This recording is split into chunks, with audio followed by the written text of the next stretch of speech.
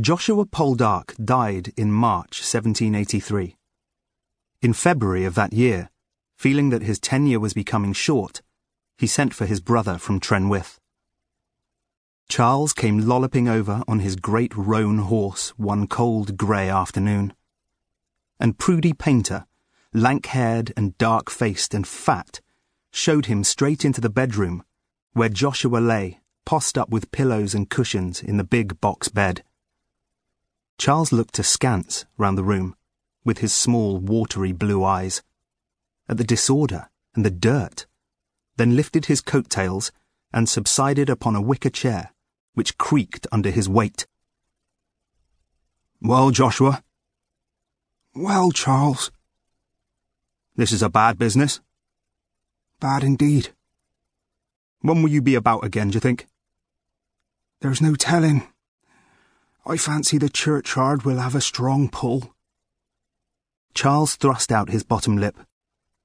He would have discounted the remark if he had not had word to the contrary. He hiccuped a little. Riding always gave him the wind these days, and was heartily reassuring. "Nonsense, man. The gout in the legs never killed nobody. It is when it gets up to the head that it is dangerous." "Choke tells me different, that there is other cause for the swelling. For once, I misdoubt if the old fool is not right. Though in God's truth, by all appearance it is you that should be lying here, since I am but half your size." Charles glanced down at the landscape of black embroidered waistcoat spreading away from under his chin. "Mine is healthy flesh. Every man puts on weight in his middle years. I would not wish to be a yard of pump water like Cousin William Alfred." Joshua lifted an ironical eyebrow, but said no more, and there was silence. The brothers had had little to say to each other for many years, and at this, their last meeting, small talk was not easy to find. Charles, the elder brother and more prosperous, who had come in for the family house and lands and most of the mining interests, head of the family and a respected figure in the county, had never quite been able to get away from a suspicion that his younger brother despised him. Joshua had always been a thorn in his flesh. Joshua had never been content to do the things expected of him.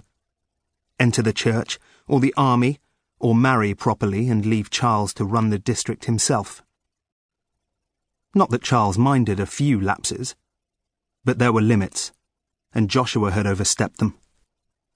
The fact that he had been behaving himself for the last few years did not score out old grievances. As for Joshua, a man with a cynical mind and few illusions, he had no complaint against life or against his brother. He had lived one to the limit and ignored the other. There was some truth in his reply to Charles's next comment of, "Why, man, you're young enough yet. 2 years junior to me, and I'm fitting well, arf." Joshua said, 2 years in age, may be, but you've only lived half as fast." Charles sucked the ebony tip of his cane and looked sidelong about the room from under heavy lids. "This damned war not settled yet. Prices soaring. Wheat 7 and 8 shillings a bushel. Butter 9p a pound. Wish the copper price was the same. We're thinking of cutting a new level at Grambler. 80 fathom. Maybe it will defray the initial outlay, though I doubt it. Been doing much with your fields this year?"